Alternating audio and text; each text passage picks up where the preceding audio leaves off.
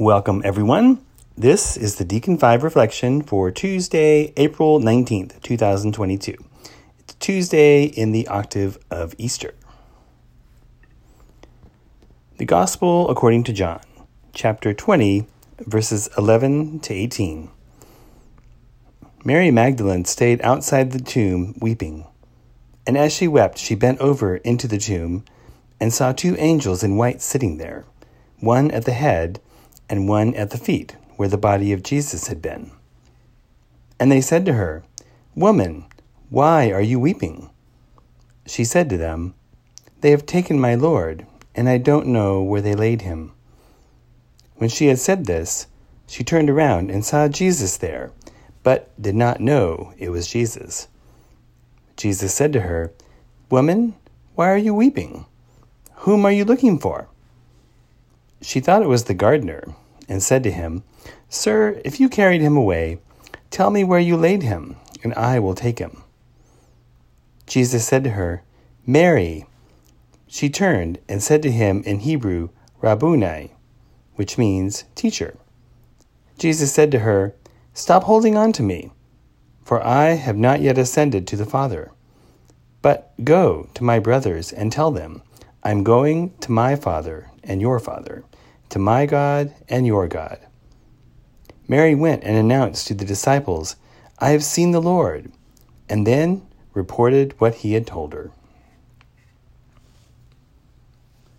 Today's reflection. Another place that Linda and I were blessed to visit on our recent pilgrimage to the Holy Land was the Church of the Holy Sepulchre. Within that large church are the locations of Jesus' crucifixion, Golgotha, his tomb, and an altar dedicated to St. Mary Magdalene. On the place, tradition tells us that she saw Jesus after his resurrection, the story in today's Gospel. The first thing that struck me from our visit was how close those locations were to each other. Without any real reason, I thought that the tomb was some distance from Golgotha. In fact, they are not more than 100 yards apart. The altar I mentioned is in a different direction, but also not more than 100 yards from the tomb. It was an awesome experience seeing those locations and recalling how critical they are to the early stories of the resurrection that led to the belief of the early church. Now that we have completed our Lenten observances, we are now Easter people and are called to do what St. Mary Magdalene did that first Easter day. We are called to share the good news that we have seen the Lord. Now, I'm not saying that we are all to become street preachers or full-time evangelists, at least not in that way. Some of us may have that gift, and if a reader or hearer of this reflection is one of those, then yes, go and share the good news just like that. For the rest of us, we demonstrate that we have seen the Lord by the way we live our lives. We do it by the way we live and love and are in community with those God places before us. As a first step as Easter people, let us consider whom we meet today that we may need a word of hope or an act of love or charity. We share Easter joy by making sure that those we meet know that they too are beloved children of God and worthy of all the dignity that comes with that position.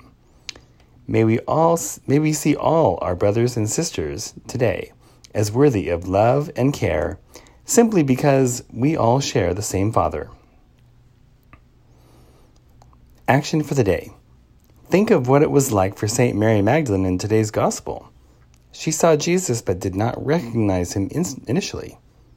What is it that keeps you from seeing Jesus in the people you meet today? Thank you for listening to today's DEACON5 reflection. You can visit the DEACON5 website by going to deacon5.com.